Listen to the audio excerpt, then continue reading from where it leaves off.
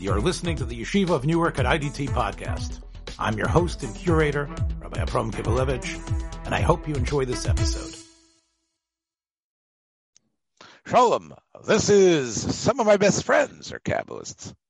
I'm Abram Kibalevich, and I'm here with Rav Nosson Notaglik. I hear the minor birds chirping out the windows of Ashkelon, and here, of course, in New Jersey, where I am, the snow is finally beginning to melt after some continuous days of sunshine. And we are on the precipice, really, of leaving this winter of our discontent and heading into the Yemei Hagula. One of the most often quoted Chazal, and as you know, what is so funny? The winter of our discontent made glorious summer by the son of York. Yes. Yes. Make sure we figure out some sort of gematria for York. Yud, Vav, Resh, Kuf. What would that be? 300 and... Yes, well, Meshayakir. 16. Yes. Well, definitely Yorokos are on people's mind. Not the massacre of York, but clearly, alas, poor Yerek, we knew them well. Way back in Poland, we knew our potatoes much better than, and really, that's really sort of the gulf we're going to talk about between Galut life and Eretz Yisrael life. But I want to start with one of the most often quoted Chazal, that Klal Yisrael were Shlosha Dvorim Sheloshinu es Shmam Sheloshinu es Lishonam. And the third one, there is a discussion whether it's Malbusham or not. I don't think that's a correct. I think there are some sources that say that, but I think the most essential ones are Sheloshinu es Shmam and Sheloshinu es Lishonam. That they did not alter their language. That despite the fact that I guess it was useful to incorporate as much Mitzri talk as possible, within themselves at least, as a people, they kept firm to a language that was being assaulted by the society around them, because clearly when you are put into a society that speaks and has different terms for different objects and aspects and states of mind, it's only natural to adopt that. And yet there was a stubbornness of keeping that language. Now that language, of course, is the language we know today. We would call it language HaTanach, a language that we know is also, Rav Nosson, clearly insufficient to cover a modern world just using terminology from Tanakh itself. There needs to be expansion. The language can't be just mummified in order to work. And yet, you are as you know as well as I, the Ramban, of course, and others have written that by the time Bayis Rishon rolled to an end, that indeed was the case. The language that Shir HaShirim is written in, the language of power and beauty, was a language that was somewhat sanctified and studied, but it wasn't necessarily the day-to-day language. The Ramban and the Chassam Sofer also famously elaborates on this, talking about the fact that by the time the Churban occurred, we actually had this double standard where there was this holy tongue that people knew and that perhaps Nevi'im gave their exhortations and speeches in. And then there was the common language, whether it was a form of Aramaic that was more the people's talk, which of course becomes the language of Talmud Bavli and Talmud Yerushalmi. Leaving the Lashon HaKodesh as the language to study, the language to learn, the language to delve into, the language to find great Kabbalistic reservoirs of power and in terms of letters and words coming together. So there's a conundrum really now, because here we have in our stage before the Geula, in a way. Most of Klal Yisrael is on its way to be living in Eretz Yisrael, a place where you, Nosson, I know, have not only learned this language, but have learned to love it, to thrive in it, to appreciate it. This language that we know is, as we said right before we started recording, has been accused of being an ugly bastardization of the language of Tanakh, a language that the Satmar Rav, ringing that same bell that Chassam Sofer rang, has said it is a travesty of the greatest order that this Jew should be adapting and using these terms that were not the Lashon HaKodesh, but are Ivrit, and it's actually a language of Tuma, because it takes aspects of great holiness, the holy words and verbs and nouns that are found in Tanakh, and elaborates upon them, expanding them and altering them in ways that make them unrecognizable and perhaps completely undermine the kedusha. So that's sort of the yes. We love this language. On the other hand, I want you to try to convince me and all our listeners that there's actually a not only an advantage to and a Torah advantage in being fluent and thinking, perhaps even getting to the point where I know your grandchildren think in Ivrit, they just don't speak it. Tell me why from a Kabbalistic level and perspective, not a level perspective, it's the right thing to do, to actually be on the forefront of the advancement of this language. Okay, I gave you a lot of time to think. Go ahead. Yeah.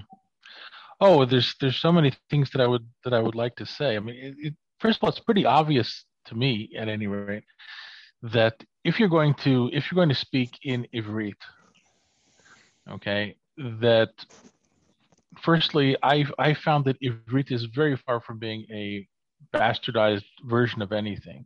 It is simply the same language as that we know from the Tanakh, that we know from the Siddur, that we know from the Gemara. There's plenty of Gemara Lashonis which are integrated into spoken Hebrew, and that kind of floored me, But aside from Abba and Ima, which are classical Aramaic terms, I was sitting in a meeting, something having to do with education department in Ashkelon, and the lady who's running the meeting says, הגיע הזמן שנקבל את המסקנות, והמסקנות תכתבנה ותשלחנה לכולכם. Right. So using a Talmudic, the word maskana means a conclusion in modern spoken Hebrew. Right, which is taken from the Talmudic mindset of what's the Havamina, what's the Maskana. Yes. So right. Okay. Although Havamina is not Havamina didn't make it. No, Havamina didn't make it, but probably for good reason, because it's really very, I don't know, it doesn't really name the thing.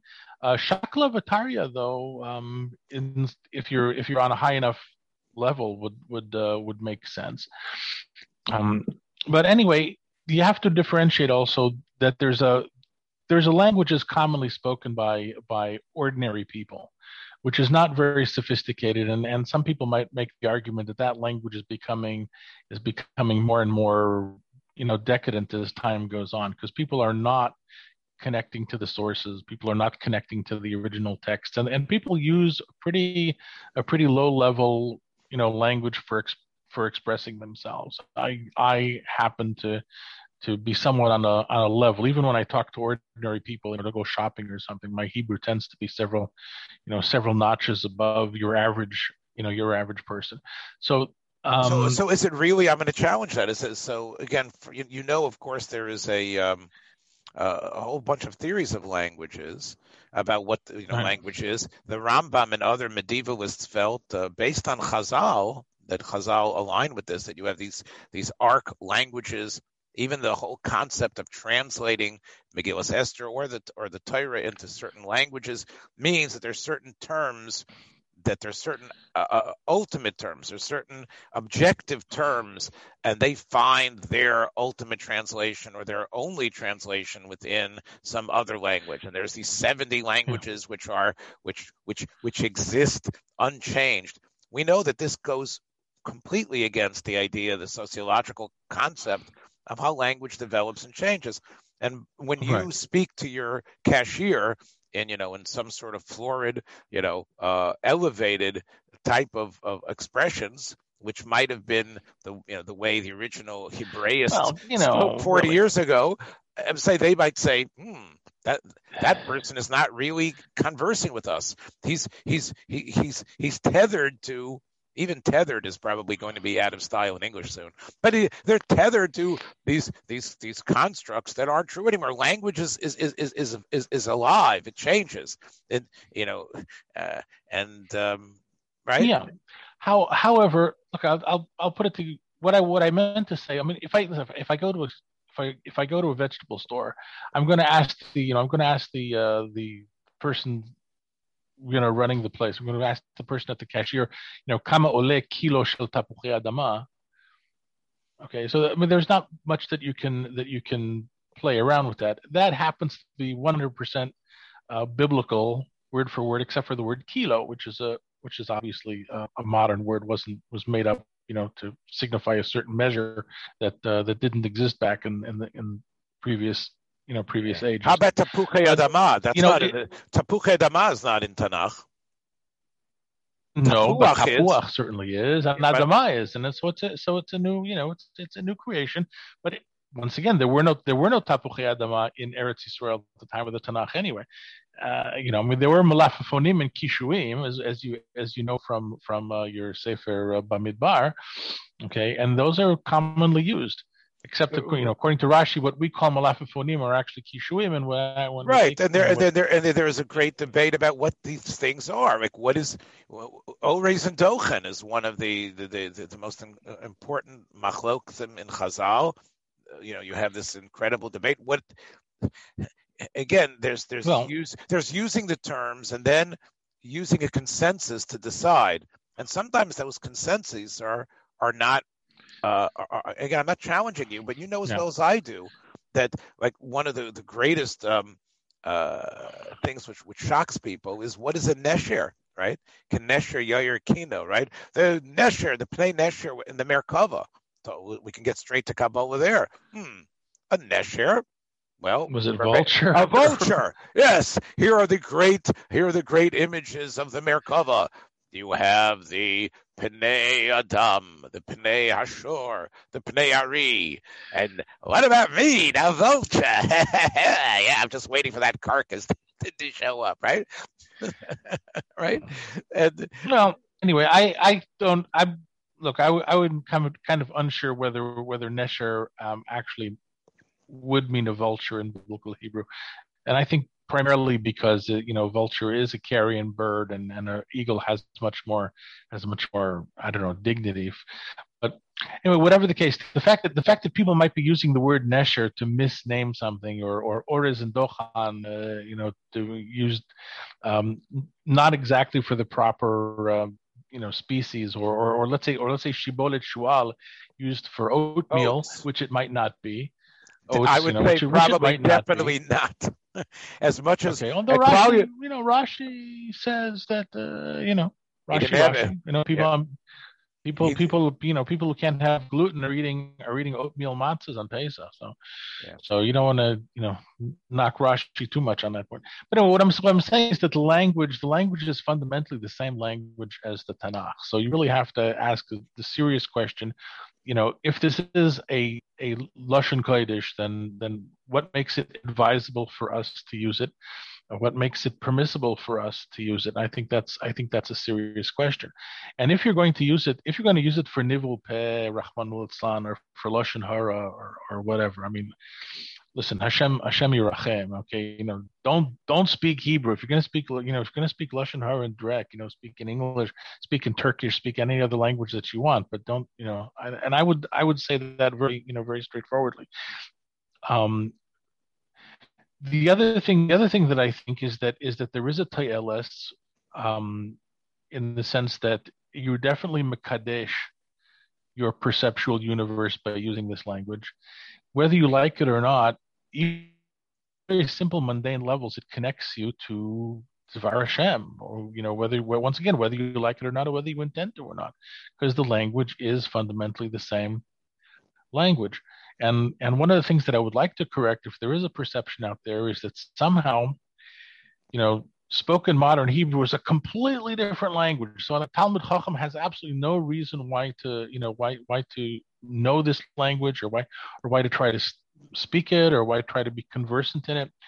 And you don't realize, how much of it actually goes straight back to the Tanakh. And if you know your modern Hebrew really well, on a somewhat literate level, okay, then you have a connection to the sources from which it comes. So it's not a bastardized version of Lashon HaKodesh. It is Lashon HaKodesh. There's only the one major difference between, shall we say, biblical Hebrew and the way that Hebrew is currently spoken has to do with the Vav HaMahafech. Right? That, there's a letter Vav that switches verbs from future tense to past tense, and from past tense to future tense. Okay, so whenever you say Vayar Elohim, okay, so technically the word, the Ra'ah, the root of seeing, okay, which is implied there, is in the future, because it has a yud in front of it, and all yuds, letters, all verbs beginning with yud are conjugated in the future tense, except when you put a vav in front of them, it turns yireh into vayar, and vayar is already past tense. And all of the Chumash and all the Tanakh is full of this, which makes it all rather complicated. Most of the time that people learn Tanakh and they don't get what they're reading, it's because when you say Vayedaber Hashem al Moshe lemor, okay, what is this Yidaber? Moshe, what, Hashem is going to speak to Moshe? I thought he spoke to Moshe. And you don't know that Vayedaber means he spoke, because you take the future tense verb and you put a vav in front of it with a patach under the vav, and you switch it to past tense. Does modern Hebrew have the Vav HaMahapech or not? No, of course not. Of course, it would things would be really incomprehensible if it did. And by the way, the Vav HaMahapech, I think it went out of, or Vav HaMahapech with a dagesh in the pay, I don't know. I think went out of style even at the time of Chazal. People didn't use that. I don't think there's an example of a Vav HaMahapech in the Mishnah, or in any other Hebrew text from that period of time. So, so it's something that was current in the time of Mamish, the time of the Nevi'im, the time of the Torah. Okay, so Tanakh. Current. Afterwards, it stopped being used. Okay, but what right would people have to just walk away from that? That's the language. The language, as the Ramban says in last week's parsha, Parshas Ki Sisa, when he talks about Lashon HaKodesh, the language that the world was created in. Yes. The language of the creation of the world.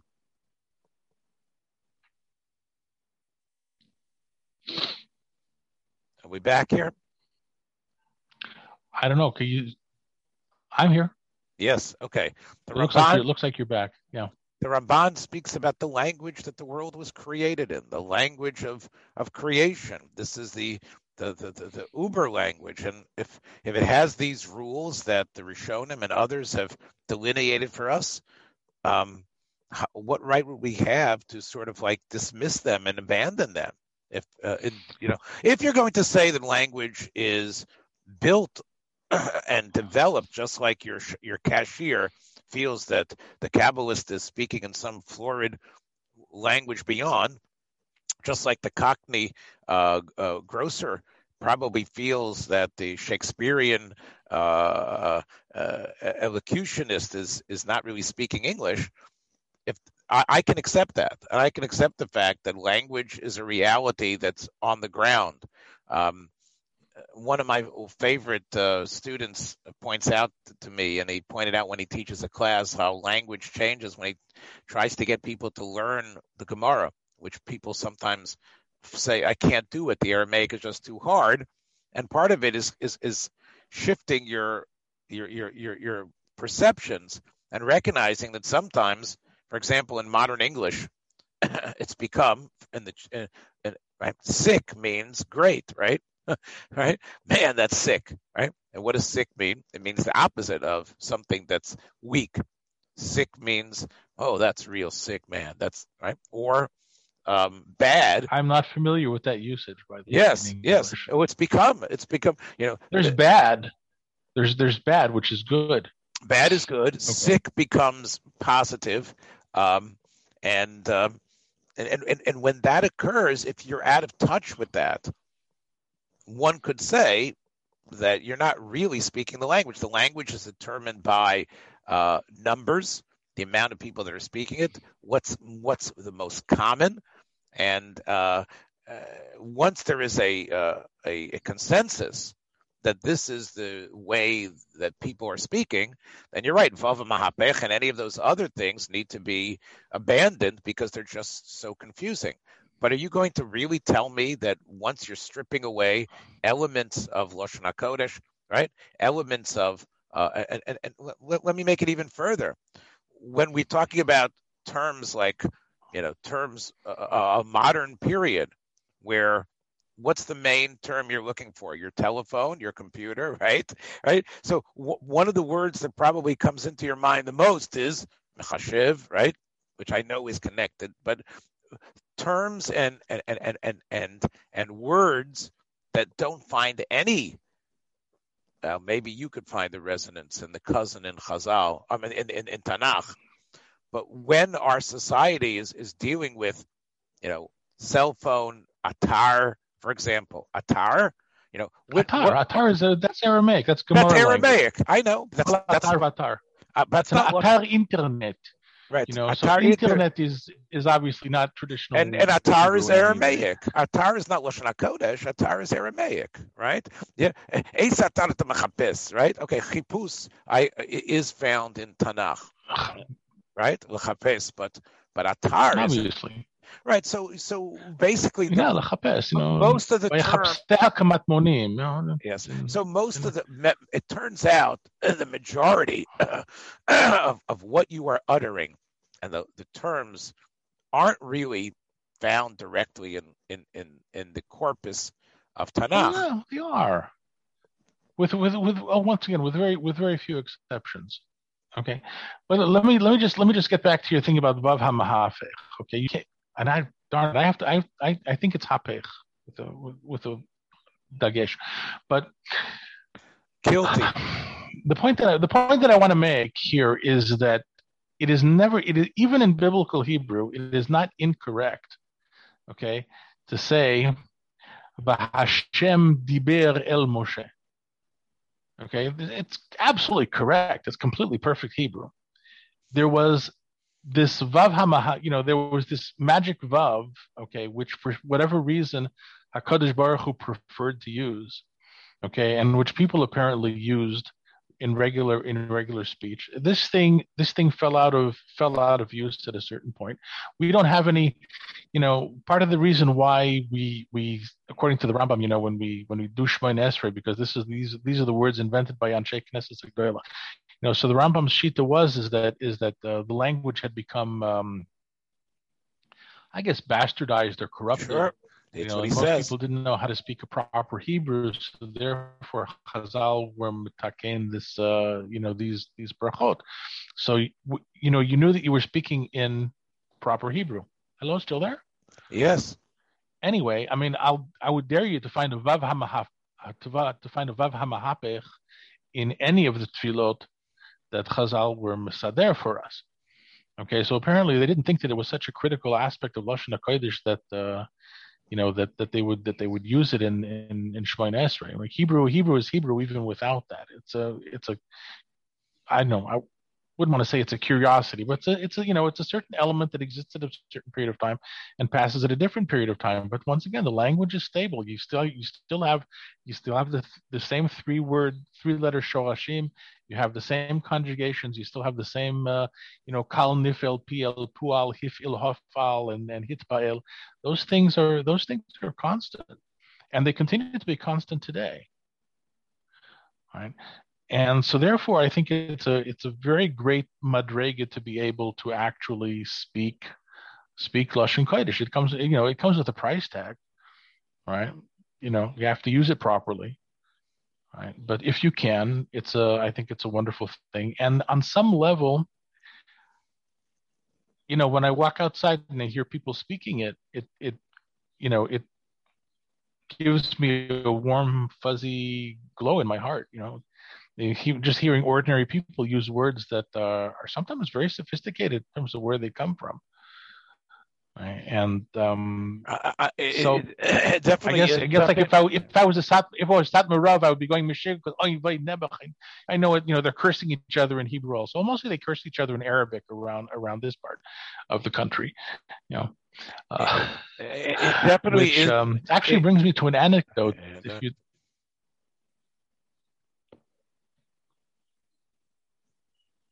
Yeah, you're frozen now. Kafata. There, back. Okay. So when I was a new Rav over here, I more or less got off the plane a couple of years previously, and I tried out for my shtel in Moshav Takuma. So I delivered my first sermon, and carried myself, I thought, quite well. And people liked it, except that some of the people came up to me after the drasha. They said, we like the drasha, but you shouldn't have used all of that low society slang. They called it sfat rechov, street language.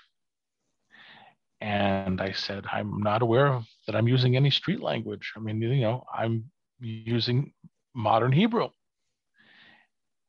And they kind of challenged me on that, and they said, no, you're using street language. It's not not appropriate. Well, language like what? So sababa, for instance, you said sababa, and then pretty soon I got the idea exactly what they were talking about is that every loan word that comes from Arabic is street language, and every loan word that comes from English is academic language. Okay, so that kind of showed me something. Kind of takes me back a little bit to you and Rabbi Bechhofer's discussions about the Arabs and Geret Toshav. I mean, actually, Arabic culture is quite devalued. Maybe the situation is less bad now than it was back then, but obviously you can tell if every Arabic loan word that some Sephardi Oleh brought with them from Morocco or from Tunisia or from Iraq, is a gutter talk, and all of the English words that somebody brings from from England or something, that's considered highfalutin, that's considered sophisticated talk. Then you kind of know, okay, what culture is being valued and what culture is being devalued. Right, yeah, which doesn't. Yeah. I think that I got off the plane. Yeah. I got off the plane and I figured the Pashtus that you would have a number of languages that were making contributions to contemporary Hebrew. And I walked out in the street and I bought my tomatoes in the shuk and I did my reading in the public library and I talked to people and I found out what people were saying. So I was happy to adopt all sorts of words, be they Arabic or be they English, if I felt it was part of the current language. After that, I kind of said to myself, you know what, I'm going to stick as much as possible to really, emistika Hebrew. I'm going to try to do that. As a rule, I tend to succeed, except with words like internet, telephone, which cannot be. I can make up a word for it, but no one will understand what I mean. There are plenty of words, by the way, there's an academy, Academia Lelashon Ivrit, which is kind of ironic because the word academia is from the Greek. but they try very hard to make words up that are founded in Hebrew and hope that they get accepted. So, their original candidate for telephone was Sachrak, which understandably did not get adopted. Titkacher elai b'Sachrak. Can you help me out with that? Why is that the word for telephone? Because Sicha rachoka. Sachrak. Okay. Yeah. A different word, by the way, that really did get accepted, okay, and is used today is a ramzor. Right. Ramzor is a stop. I know what it is. Sure. Right. And a ramzor is a contraction for remez or. Mm-hmm. It's a light that has hints to something like stop. Okay, so that one got adopted. Whatever they tried to come up with for television never got adopted. So television remains televizia. Which is basically again a Yiddish version of television, right? That's the way. That's the exact same way my grandmother spoke about it. Tzindun de televizia. That was turn on the television. It might be that way in any Eastern European language also. I don't know. Right. I agree. But anyway, I thought that in preparation for this discussion, I would find an old Dr. Seuss book translated into Hebrew and use it as a springboard to discuss all the incredible and authentic lashonis which you can get in a Hebrew version of Dr. Seuss. Unfortunately, my Dr. Seuss library has been depleted now that I no longer have children living here. But I did find a old, well, it's not so old. I did find a book here. It's one of the few children's books that are still left to us here, and it's called Basmicha Sheli Yesh Mechila, and it's about a little girl who likes to hide in her blanket when she's sick, and I guess she pretends that she's some sort of animal burrowing into the ground. Okay. So the word mechila means like a tunnel, right? Is that what it is? Uh-huh. Yes. Now tell me where you know that from, and I'll give you a hint. It's a Lashon Chazal, and it has to do with Chiyas HaMeisim. Well, I know when we talk about mechilot, that they're going to the bodies will come. Gilgul mechilot, right? Gilgul mechilot. I don't remember where it is in Tanakh itself as a tunnel, but I'm sure there's. Yes, there is here, and it's a pretty powerful. It's a pretty powerful pasuk. Okay. I'll give two psukim here, okay? Just because I like the psukim so much, they're very powerful. It's in Yeshayahu Perik Bet. Bayom hahu. This is, Hashem is coming. Bayom hahu yashlich Adam et elilei kaspo ve'et elilei zahavo asher asul hishtachavot lachpor perot ve'la'atalefim. Now, lachpor perot is in contemporary Hebrew, it's called a chafal feret. It's a mole. Okay, so apparently in Yeshayahu's time, the word was composed of two words. Okay, so basically you're going to take these sketchkas, you're going to take these idols, and you're going to throw them into holes where they can be worshipped by moles and bats, which also live in caves. Right?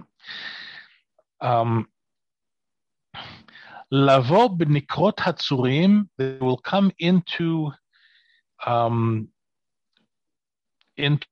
tunnels or caves in cliffs.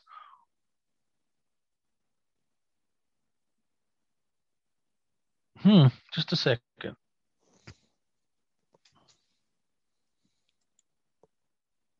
In the cliffs, uve mechilot afar, and into tunnels through the dirt. Mipnei pachad Hashem or mehadal geono, from the fear of Hashem and His glory. Bekumo la'arot haaretz, when He comes to thrash the earth. Okay, so there you have the word mechilot.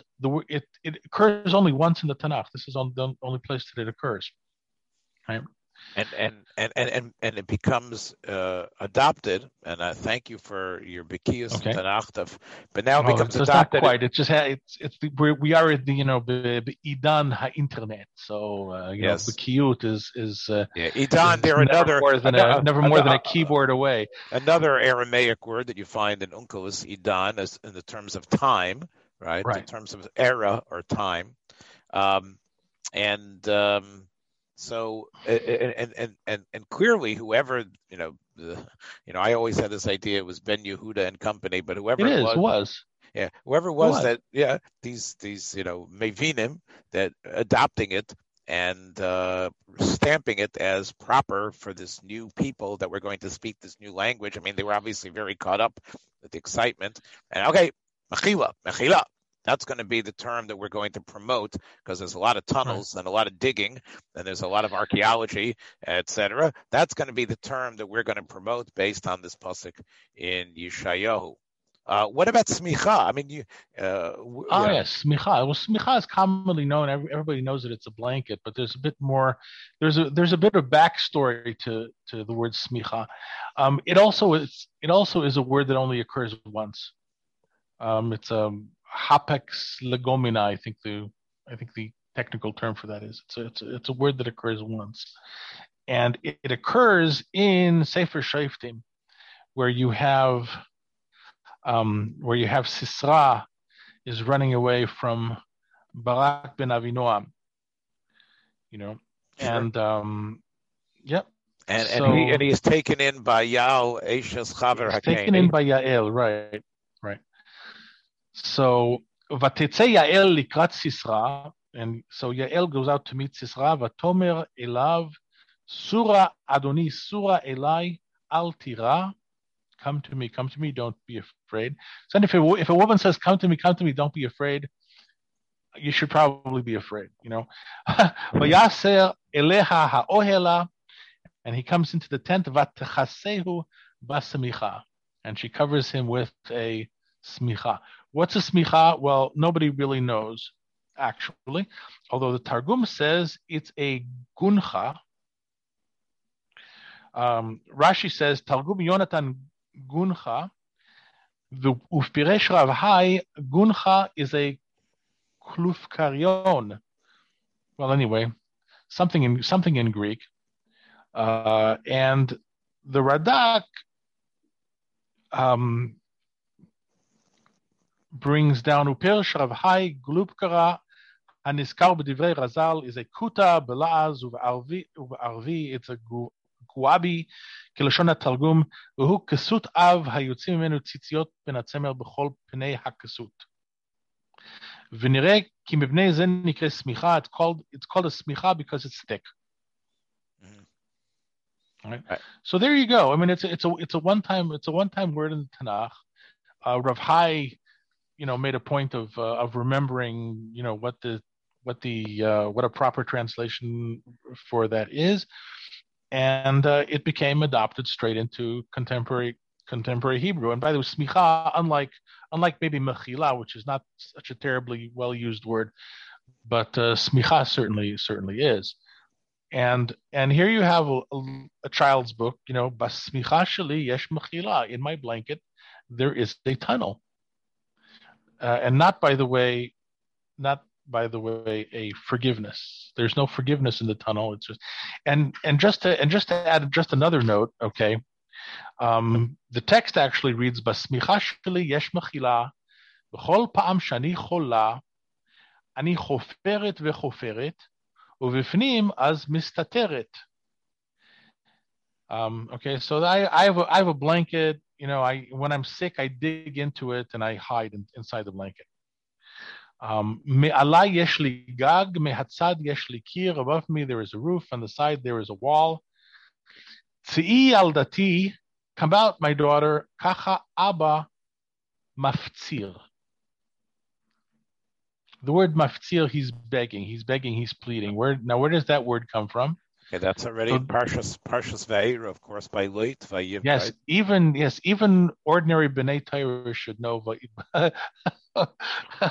Vayaftzir by Lot.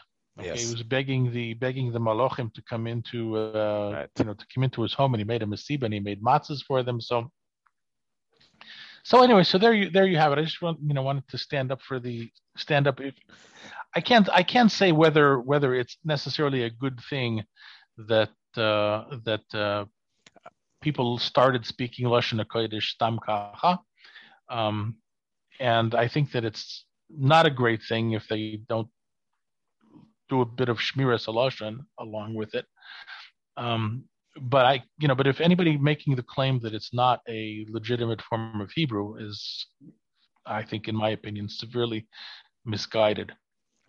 And well, I again, look, we are good friends, and I'm not going. This is not unlike the show that you referenced before, the Rischa Daraisa, which, part of the dynamic is is me and Rabbi Bechhofer insulting each other and arguing with each other to a degree. I have to say, Nelson, all that being said, all you've convinced me is that modern Hebrew has antecedents which are fascinating, interesting, but that it's actually, and one can, by speaking it, become a lot more sensitive and knowledgeable about where the source of his language is, which will take him back to Psukim. As I said, the people who criticized your original drasha over there, wherever that was in Takuma, the person in the marketplace who felt that you were speaking this highfalutin language, they aren't that interested in it. To them, this is just the means of communication. This is a means not to study. It's not a means of thinking about where the source of that word is. There's always going to be an interesting column in Haaretz or some other place that's going to analyze where that root is from, just like we have in English. And that's going to be fascinating for people who are looking for something to do after the Cholent on Shabbos afternoon. But I don't think it's necessarily going to enhance, and unless you want to say on some mystical level, the fact that the terminology that you're using is a cousin, half brother, an extension of the language that was ensconced in Tanakh, and that somehow allows you to channel the kedusha that's in the Chaf Dalet Sifrei Kodesh. And again, it's hard for me to embrace this. I will say that, again, we know, if anybody that studies Tanakh, and you obviously have shown here in this little conversation with me, where of course I wasn't ready for it, but and I agree, you are clearly a champion in Tanakh versus myself. But I do know enough about Tanakh, Nelson, that the type of constructions that you're going to find in Sefer Eov, for example, do not exist in the earlier Sfarim. Even the Sefer Yeshaya, which many people point as the pinnacle of biblical Hebrew. Many people will point to Sefer Yeshaya as the ultimate. Tehillim and Yeshaya both sort of, I think, compete in many people's minds for incredible, poetic, uplifting language. But if you take a look at Sefer Eov, you have many, many Aramaic roots and other things that piled up to the point that, it's one of the most difficult Sfarim to learn, because there's so many interpretations about what the pasuk is really saying and what's it trying to do, because the philologists like Radak and others, and Ibn Ezra and Ralbag, are really duking it out. And you see, when you have a book like Eov, that this was a language that actually developed, a language that a sefer that even though we say Moshe Rabbeinu wrote it, but it clearly has influences from the latest relationship to Aramaic around it, much more than any other sefer in Tanakh. So obviously there's been a progression. And even in Tanakh itself, the sort of like strident and very strong language that's used by the Avos is layered by the time you get to David HaMelech in Tehillim, in Yeshaya and Yecheskel, right? There's a lot more complexity in the narrative, those narrative words that are used by Yeshayahu than there is by Avram Avinu explaining to Avimelech why he was lying or whatever it was, right? There's the language clearly shows a development, and then an acculturalization by the time you get to the sort of the end of Tanakh in Ksuvim.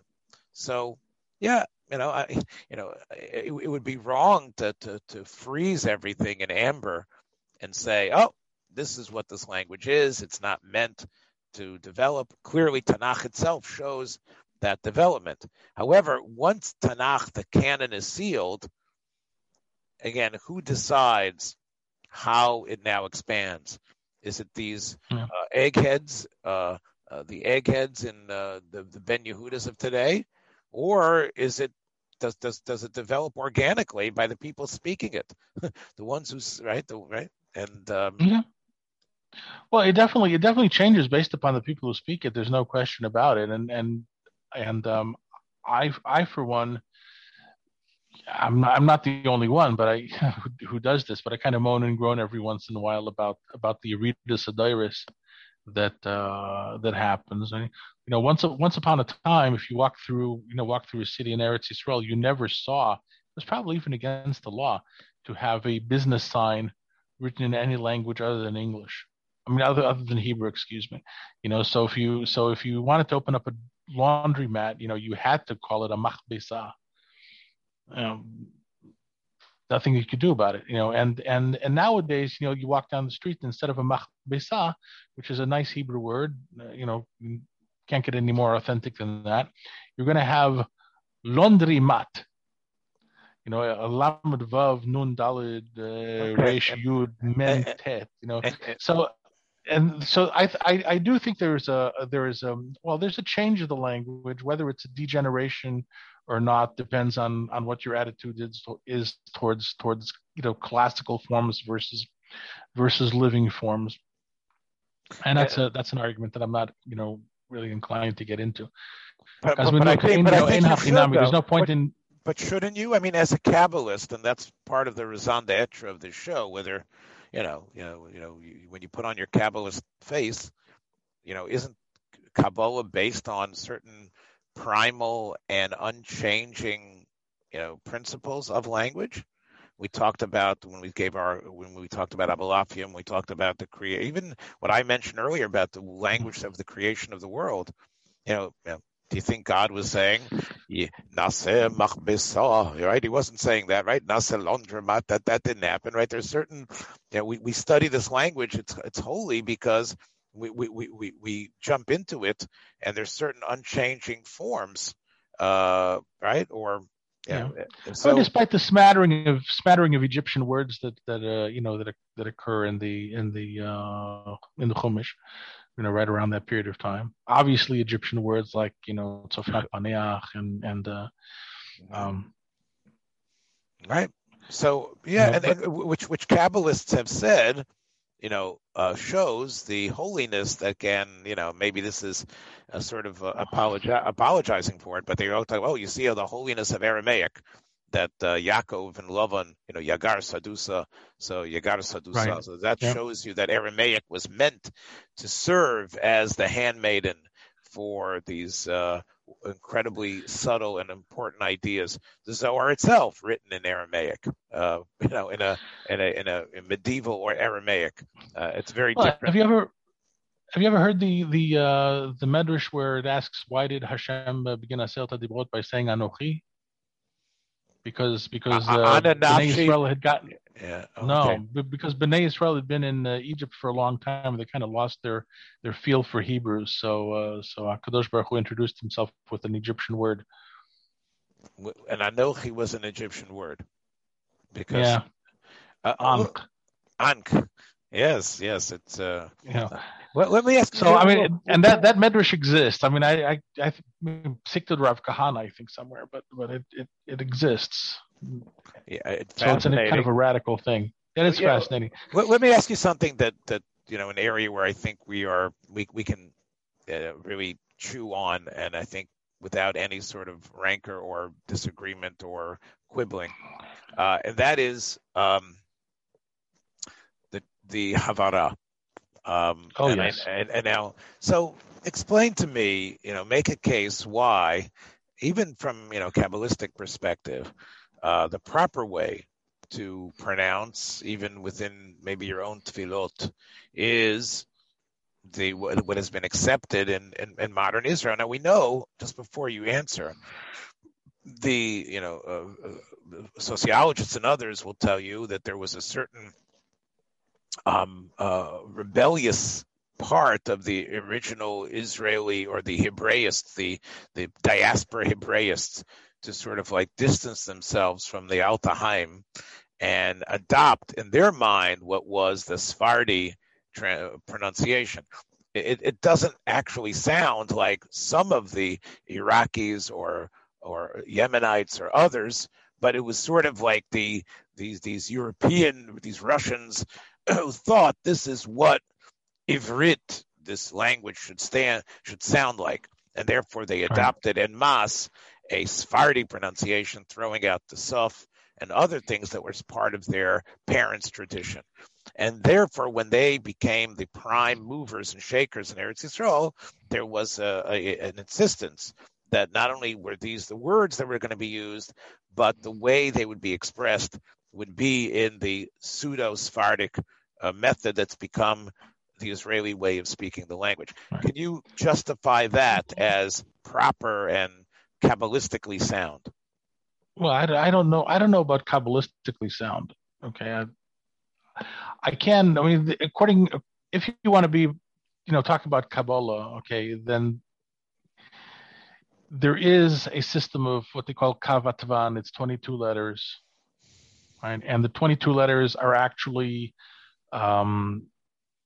more letters when you add the 6 letters that change their pronunciation with a dagesh or without a dagesh, with a dot or without a dot. And so that's 6. It's 22 plus 6 gives you what, 29, 28? Once again, I'm terrible with math. You know that. 28. Yeah. 28. Okay. Koyach ma'asov higid la'amoy. Loses lehem nachlas goyim. Right. So it's koyach. It's koyach oisius when you take the beged kefet and you add that to the kaf beis oisius. And these oisias come out of some place called Hey Moitza Ois Hapeh. Okay, so there's 5 categories of letters which are made in different parts of the mouth. Okay, and like Otiot HaGaron is Aleph Hey Chet Ayin. Otiot HaChech is Gimel Yud Chaf Kuf Gichak. Otiot HaLashon is Danta Lanat. Dalid Nun Lamed Taf Tet, and then you have Otiot HaShinaim, which is Zashratz, and then you have Otiot HaPeh, which is Bumap or Bomap or Bavmap, whatever. Right. But one of the problems that we have, by the way, if you just take the standard Ashkenazi pronunciation of any of these, is that we're obviously missing. We don't have sounds for a lot of letters. We just, in our tradition, okay, we don't have an ayin and a het, which is an obvious failing, because the Sephardics who lived in Arabic lands, okay, obviously do have a het and an ayin. So it's aleph, het, ayin, hey. Okay. But the other letters also will get you in trouble. What's the difference between what's the difference between a kaf and a kuf? Who needs 2 letters if it's a kaf and a kuf and they both pronounce the same? What's the difference between a vav, which we pronounce a vav, and a vet, which is the same, which is a bet without a dagesh? All right. So the truth is that it's very hard to find anybody who has a living tradition as to how all of the kaf bet otiot are supposed to be pronounced. And somebody might say that it's the Teimanim have it, but that doesn't appear to be the case, because the Teimanim, I don't like to argue with anybody, so I don't know what all the Teimanim have and how all the Teimanim pronounce everything. Okay, but generally the Teimanim, let's say, have a gimel and a gimel, which you would imagine distinguishes between a gimel with a dagesh and a gimel without a dagesh. All right. Here's the problem with the Teimani gimel gimel is that there's every time a letter has a dagesh in it, it has a soft sound. When it has no dagesh, it's a hard sound. And the Teimanim pronounce the gimel with a dagesh gimel, and the gimel without a dagesh gimel. So that's very iffy, just on the face of it. An additional problem is that a gimel is a composite sound. It's composed of a dalet and a shin, So, and generally the principle would be that each one of the kaf bet atvan needs to be unique. It's not like when we pronounce a tzadi as being a combination T and tet and zayin. Okay, that's obviously not what a tzadi is supposed to be, because obviously if you needed a sound like that, you just write a tet and a zayin. Mm-hmm. But Hebrew doesn't have any composite sounds. Each sound is authentic, which is why people who know will tell you that it's not a tzadi at all. It's a sadi. It's an aspirated s. It's between it's not a samech and it's not a shin. It's a sadi. It's a independently existing. It's a item. lisp. It almost sounds like a person with a lisp would say it. Yeah, right? Yeah, sadi. Sadi. And so imagine me. I'm walking around Eretz Yisrael, and some old guy. This happens to be, by the way, at Teimani. He's Atar Rosel Kanot Masot Lahag.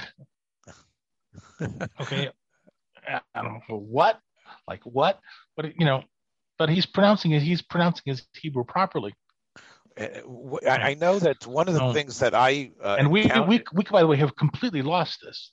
One of the things that I know the Briskers and I experienced this in my first month or two in Eretz Yisrael when I was davening in the Mir Yeshiva for Yom Kippur Mariv. Or maybe it was Rosh Hashanah Mariv. I think it was Rosh Hashanah actually. And the Brisker who was sitting next to me kept on repeating the Shema over, and I was really primed because it was a wonderful period. I was able to be part of the slichot of this great yeshiva. I saw my Rebbe Rav Nochem Partzovich in such pain and yet such passion, davening towards God. And when I sat next to this fellow, that was my assigned seat, and I thought I'd done a really wonderful job. Here I was, 17 years old. Yeah, okay, now I'm here in this great yeshiva saying Shema. And then I hear him minutes afterwards with his head bowed down, pushing himself, saying Shemang, Shemang, Shemang. And this was a part of, there were two things going on. There was his kavana, that he wanted to make sure he was being makabel ol malchus shamayim properly, but also he wanted to make sure that he was articulating, since it's a mitzvah min haTorah to say these specific words, to say it according to, correct me if I'm wrong here, but the ayin according to the Teimani way of stressing it, right, where it isn't just some sort of breathless, some sort of little breath aleph, but it actually has I don't know if you call it. Why don't I just go through all the Yosiyas for you? Okay, there probably what I'm going to give you is the way that the pronunciation was preserved in the island of Djerba off the coast of Tunisia. These are people who claim to have this Messiah, and they're very, very, they're very orangutan in it. They really believe in this. They really believe that they got it right. Okay, so here goes. Aleph, we all know that's common to all traditions. Bet vet is common to all traditions. Gimal is a bit tricky, because according to these Tunisians, it's Gimal and Rimal. Ooh. Gimal and Rimal, which by the way has corollaries in Arabic, and it's really oisgehalten, right? because Gimal is always an ot chech. It's pronounced on the roof of the mouth, and therefore, if you roll the Gimal, it comes out a Rimal. So a Gimal without a dagesh is R, and the Gimal with a dagesh is G. And you'll hear some Hazanim that will say Baruch Atah Hashem Maren Avraham. Wow. And you have to distinguish also between the Rimal and the Resh, because the Resh is on the front of the mouth and the Rimal is on the roof of the mouth. That's the difference between the sound. Okay, so in the Rimal has now become what is called the Israeli R, because that was taken over from French, I guess, somehow or another, right? Gimal, Rimal, we can all do Dalid and Thalid, by the way, because we have a soft TH in English. So Dalid and Thalid if it doesn't have a dot, which means that we can all be Ma'arich the Dalid of Shema until the cows come home, or until you run out of breath. With a hard D. Can't do it with a hard D. But the Dalid at the end of it, Hav, is a soft Dalid. It doesn't have a dagesh in it. So it's in Shema Yisrael Hashem Elokeinu Hashem. It has.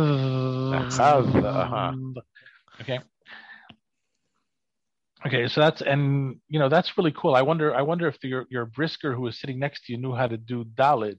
That would have I don't think he did. Because the Dalid is the Dalid at the end of Echad is a total conundrum to anybody that grew up Ashkenaz. Oh yeah. Then you have Hey. Yeah, go ahead. Hey, wow. Vav is a W. Wow. And hey, wow. Zayin, everybody does the same. Het, Ot Garon. Het. Now, Tet is a trick because most people most Kehilot do not differentiate at all between a Tet and a Taf. So far as I know, a Taf is towards the front of the mouth and it has a little bit of spit in it. T. And a Tet is at the back of the mouth. So it's kind of like a slightly softer sound. Tet, Yod, everybody got. Kaf, Chaf, everybody has. Lamed Mem, Nun, Samech, Ayin is once again down in the throat. Ayin, Samech Ayin. What comes after Ayin? Pei. Everybody does the same. Pei, Fei, no chidushim there. Pei. Sadi, as I said before, is kind of an aspirated, lispy sound. Sadi. Hof is done in the back of the throat. You can hear that, by the way. When George Bush used to get up and say, "We're going to fight Al Qaeda," and somebody who actually knows Arabic would say, "It's not Al Qaeda, it's Al Qaeda." Uh-huh. Okay, back. It's a hof at the back of the throat. Kuf, Resh, Shin. By the way, and a Shin, Smali, right? We call it a sin, is actually a case of kriyachtiv. It's written with a shin and it's pronounced and it's read with a samach. It's a din in kriyachtiv. Yes. It's not a din in it. It's not a din in any of the other. It's not a beged kefet. Right. You can see that from the Rambam, of course, where he Hilchas Sota, and the Rambam is of course sin of teshei. It's not a samach, and that's right. Just a difference between Talmudic, Mishnaic writing and Tanakh, where the people understood when they were reading Tanakh that there were these nekudot weren't true, and that's how. Yeah, that much I know. Well, I recall Gemaras. I believe in Sanhedrin that was talking about the evils of drinking wine, and it's yain yisamach levav enosh al trikli yisamach el yishamach, or it's ksiv yishamach and it's nikra yisamach. So I had that really befuddled me. I don't remember the Gemaras exactly, but I remember how confused I was by trying to figure them out, because I very quickly concluded that shin and sin don't make any sense in terms of pronunciation, unlike the rest of the letters that change their pronunciation based on a dagesh or without. But anyway, Kof, Resh, Shin, and then you have Tau, Tav, or Tau, or Thou, which is the hard th. So it's the difference between what you have like theory, which is one kind of th, and thread, which is a different kind of th. Those are your two toughs, huh? Those are your two toughs. Well, that's a tough. That's a dalid lo dagush or dalid lo degusha and a tough lo degusha. Aha! Wow, that's the tough and the dalid are sort of like almost twins, right? or twins, right? Well, and that's why they're otiota shinayim. Danta lanat is Okay, wow. so they are closely related. So, look, this is very impressive. Is this the way you daven? Is this the way you pray? No. I pray. What I try to do is I try to get the milah elu milah correct, because that's something that even Ashkenaz Jews who knew how to do. Our Sidurim have little lines where you're supposed to put the stress when you pronounce the word. And in Hebrew, every word always gets the stress either on the last syllable or on the next to last syllable. So you get these, this Baal Tefillah that gets up and says, Yit Gadal v'Yit Kadash. Yeah. But Yit Gadal v'Yit Kadash, that's completely wrong. There's no such thing. If you want to make a mistake, so you can be like, you can do it Hasidish, Yisgadal, Yiskadish. Okay, so that's a bit closer, because at least it could conceivably be correct, maybe in some planet other than the one we live on. But really, it's Yit Gadal v'Yit Kadash.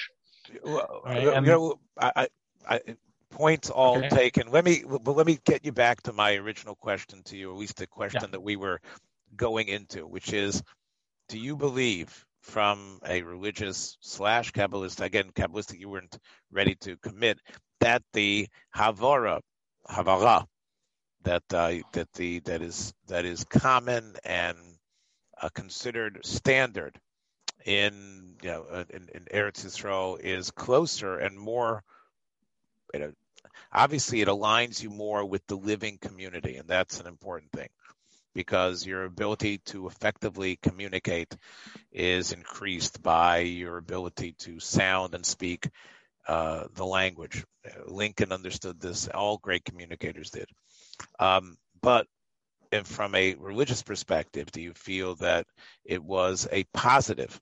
Not just the fact that they created a language that unified people and gave people like you a big chizuk when you heard people gossiping and muttering in the street in that language. In terms of the religious persona, is it better to adopt this way of pronouncing in tefillah? Do you think so? That's a good question. I didn't in my personal practice. Okay, I daven the way that my father taught me to daven, and I believe in that, because this is my Messiah, and in any event, I'm not going to get. I mean, I once tried reading Megillah Esther for a Sephardic congregation, pronouncing all the hets and the ayins, and I made such a. It's not that I made a mess of it, but it sounded so ridiculous, and I was having so much pain that they told me just read it regular. It's okay. We'll be yitzy with you. So in other words, you're willing to sacrifice whether it was correct or not, but your intent and your feeling and your emotion and your lack of not being self-conscious was crucial. So the way you have been taught, or the way you've been soaked in a certain way to speak, it's continue that, because it's natural, and what's going to come out is more heartfelt and more real, as opposed also because it's it's a Messiah. Language is a Messiah. Lashon HaKodesh is a Messiah. Okay, and one of the rules in halacha that I know of is that if my father tells me this is an esrog, it's an esrog, and you can bring me all this, you can bring me all the scientific analyses that you want, and an esrog is not going to be anything different than what my father told me is an esrog, and you can, once again, this is the point of contention, I know, but those stubborn Israelis who were part of those, but who were part of those original academies. Let me tell you what happened with that. Okay, I'll tell you what. Really, where I had the question was with my kids, because with my children, the possibility that they were going to come out saying Baruch Atu or even Baruch Ato was non-existent. All right, so they were going to come out davening halavai they should daven. They were going to come out davening Israeli style. So I had to ask myself, how does this work? And listen, the emes is that we live in Eretz Yisrael. The dominant pronunciation in this part of the world is the Sephardi pronunciation, which has 5 vowels: a, e, I, o, and u. Okay, and the difference between a patach and a kamatz is that a kamatz is a long sound, and a patach is a short sound, which is why a patach brings with it a dagesh in the letter that follows, and a kamatz does not. Okay, and that's and it's a completely legitimate method of pronouncing the vowels. So if I move to Eretz Yisrael, and this is how people daven, this is how people speak. Okay, and Sephardim use this pronunciation, and Sephardim are Roiv Minyan V'Roiv Binyan of Eretz Yisrael, at least in this particular generation. So I come to Eretz Yisrael, and I have my shtick. I can't pronounce het, and I can't pronounce an ayin. So what am I going to do? Or what are my kids going to do? Because my kids are not going to pronounce hets and ayins either. So what are they going to do? So it is a legitimate way for them to daven because, it's more or less correct, right? They're not, the Sephardi pronunciation of vowels is not in of itself wrong. What's wrong is the inability to pronounce het and ayin. That's what's wrong. Okay, so fine, but if they were doing it Ashkenazish, they would still not be pronouncing hets and ayins, right? So you can't. So basically, it seems to be, at least for a lot of people, there was some halachic justification for accepting the common pronunciation of Hebrew as it was, and this is the way in the Tzionische yeshivas. Obviously, this is the way that it was accepted. Except it's kind of funny. I don't understand this. Like Rav Tzvi Yehuda and the other like the serious Talmidei Chachamim from Yeshiva, from Yeshivas Merkaz Harov. Okay, or Yeshivat Merkaz Harav, they always used to pronounce Shem Adnus Ashkenazish, even if they said Baruch Atah. So in other words, Adonai, they wouldn't say Adonai, they would say Adonai. No, they would say Noi. They would say Adonai. Which means, I say, listen, Ad Mosai or Ad Matai Atem Poschim Al Shtei Hasifim. Really, because if this is kosher, this is trade. So I don't see any particular advantage in making that switch. But anyway, Al Kol Panim, for somebody who that's the way they daven, that's the way they grew up, that's the way they got Hebrew. I don't think that current spoken Hebrew or current modern Hebrew is any bigger of a kilkul than any of the other kilkulim that we have all the time. I mean, at the very least, they're not saying sof, because sof is absolutely incorrect no matter which way you slice it. Okay, as if you say tough and you're an Ashkenazi, okay, it's still correct, because if you don't put in a dagesh, if you don't pronounce the difference between a dagesh and a not dagesh, you're reading Sefer Torah. They're not supposed to correct you on that, because the meaning of the word isn't changed, right? So if somebody reads chado in kado, okay, it means the same thing. So you don't have to correct on that. So but if somebody says kisisa, which was last week's parsha, kisisa, then it's completely incorrect, right? According to what you're saying. Completely incorrect. Yeah, because it's ki. If you say ki tisa and you're Ashkenazish, it's correct. If you say ki thisa and you're Taimonish or Tunisian, it's correct. Now, if you say ki sisa, that's just switching a samach for a taf. I mean, that makes no sense. Okay, and this happened to us spontaneously because we were living in Germany, and in Germany they didn't have this th sound, all right, and therefore the closest approximation to a soft th eventually became a samach, right, and that's how that crept in. So if my kids went and now they daven, Baruch Atah, okay, it's probably less makulkal, objectively speaking, than if they were davening anything else. And the only claim that you could say is that there's no Messiris for this particular kind of pronunciation. That's true. There is no Messiah, but they're here. This is what they got. This is what they learned in Cheder. This is and what are you going to do about it? Okay, you're helpless against it. Right, and that was the hand of history, which we know is the hand of God ultimately. So whatever these these early Zionists, their anger, as Rav Kook Zatzal points out, they might have had incredible anger and terrible feeling towards what had been religious Judaism.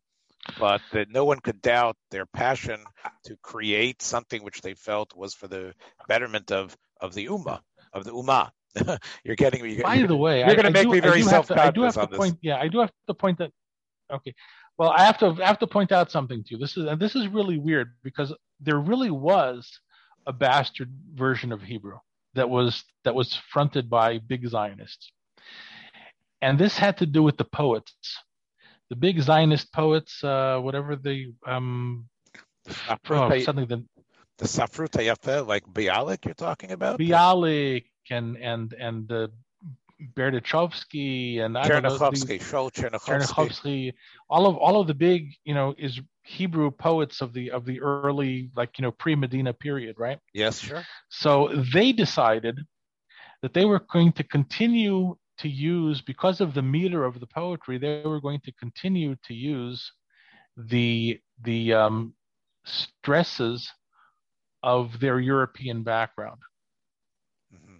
Now, even though, and they were, however, they were going to abandon the Ashkenazi pronunciation in of itself and opt for the Sephardi pronunciation. So there you end up with something that really, really is a kind of grafting. They're using Sephardi pronunciation for the vowels, but they're still using the emphases of their Ashkenazi background. So I got exposed to this because there was a song which was kind of popular at one point, and it went like this: Omrim yeshna eretz shchurat shemesh ayeyota shemesh. I was saying, what the heck are they singing? I don't understand a word. First of all, it's not Omrim, it's Omrim. Omrim, it's not Yeshna, it's Yeshna. Omrim, Yeshna, Eretz. Well, Eretz, they got it right.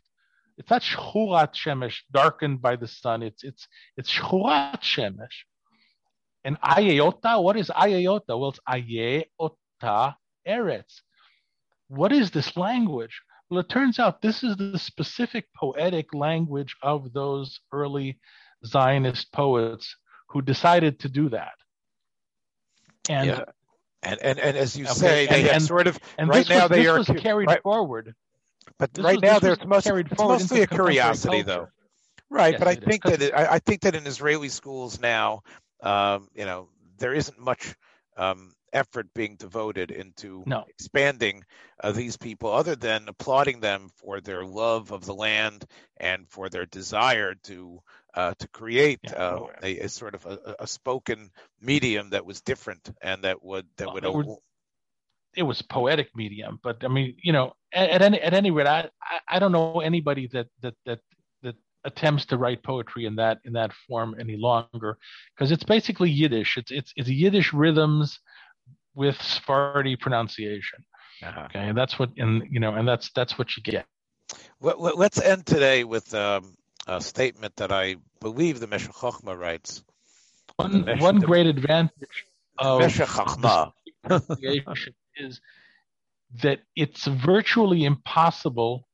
Well, it's not impossible. It's much more difficult to mispronounce the Milah Ra and Milah El of your Hebrew if you do the Sephardi method, Sephardi pronunciation of the vowels, because the Ashkenaz vowels are also somewhat distorted. The minute you say choilam, right, you've already strengthened that vowel, and then it reflects on everything else that you say. So it's melech ha'olam instead of melech ha'olam. Okay. Right. Although I think there are correctives that you can put into your mind that will allow that, and you can hear very good Balei Tefillah who are able to do that. Again, having some unfortunate experience and having to daven for the Amud a number of times when I lost my parents, and then when I lost my sister, I tried to align myself at least not to make those mistakes in terms of Milah and Milah El. I will just end again with this Meshech Chochmah, who talks about the idea of seeing ourselves sometimes like our children and grandchildren. You mentioned that you don't have around the house as often as you did, but isn't it cute whatever they say, right? With the lisp, mispronunciation, and all the parent has is a tremendous feeling of love right? The parent, that's the sweetest thing in the world when he says, I want my peanut butter, I want it, right? Or, instead of saying he wants a cantaloupe, he wants an envelope. Can I have a piece of the envelope, right? Or instead of saying they want to go to the restaurant, they want to go to the restaurant. And when you hear that, whenever you remember it, you just love your kids more.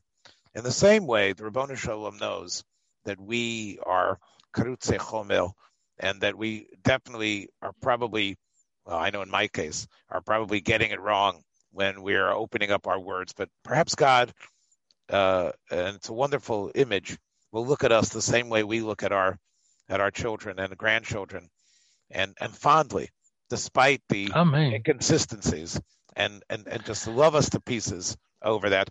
Thanks for the primer in proper, or at least different types of pronunciation, theoretically proper of these languages. Take care, everybody. We'll see you next time. Bye-bye. Thanks for joining us for another episode from the Yeshiva of Newark at IDT Podcast. Be sure to subscribe on your favorite podcast app so you don't miss a single episode.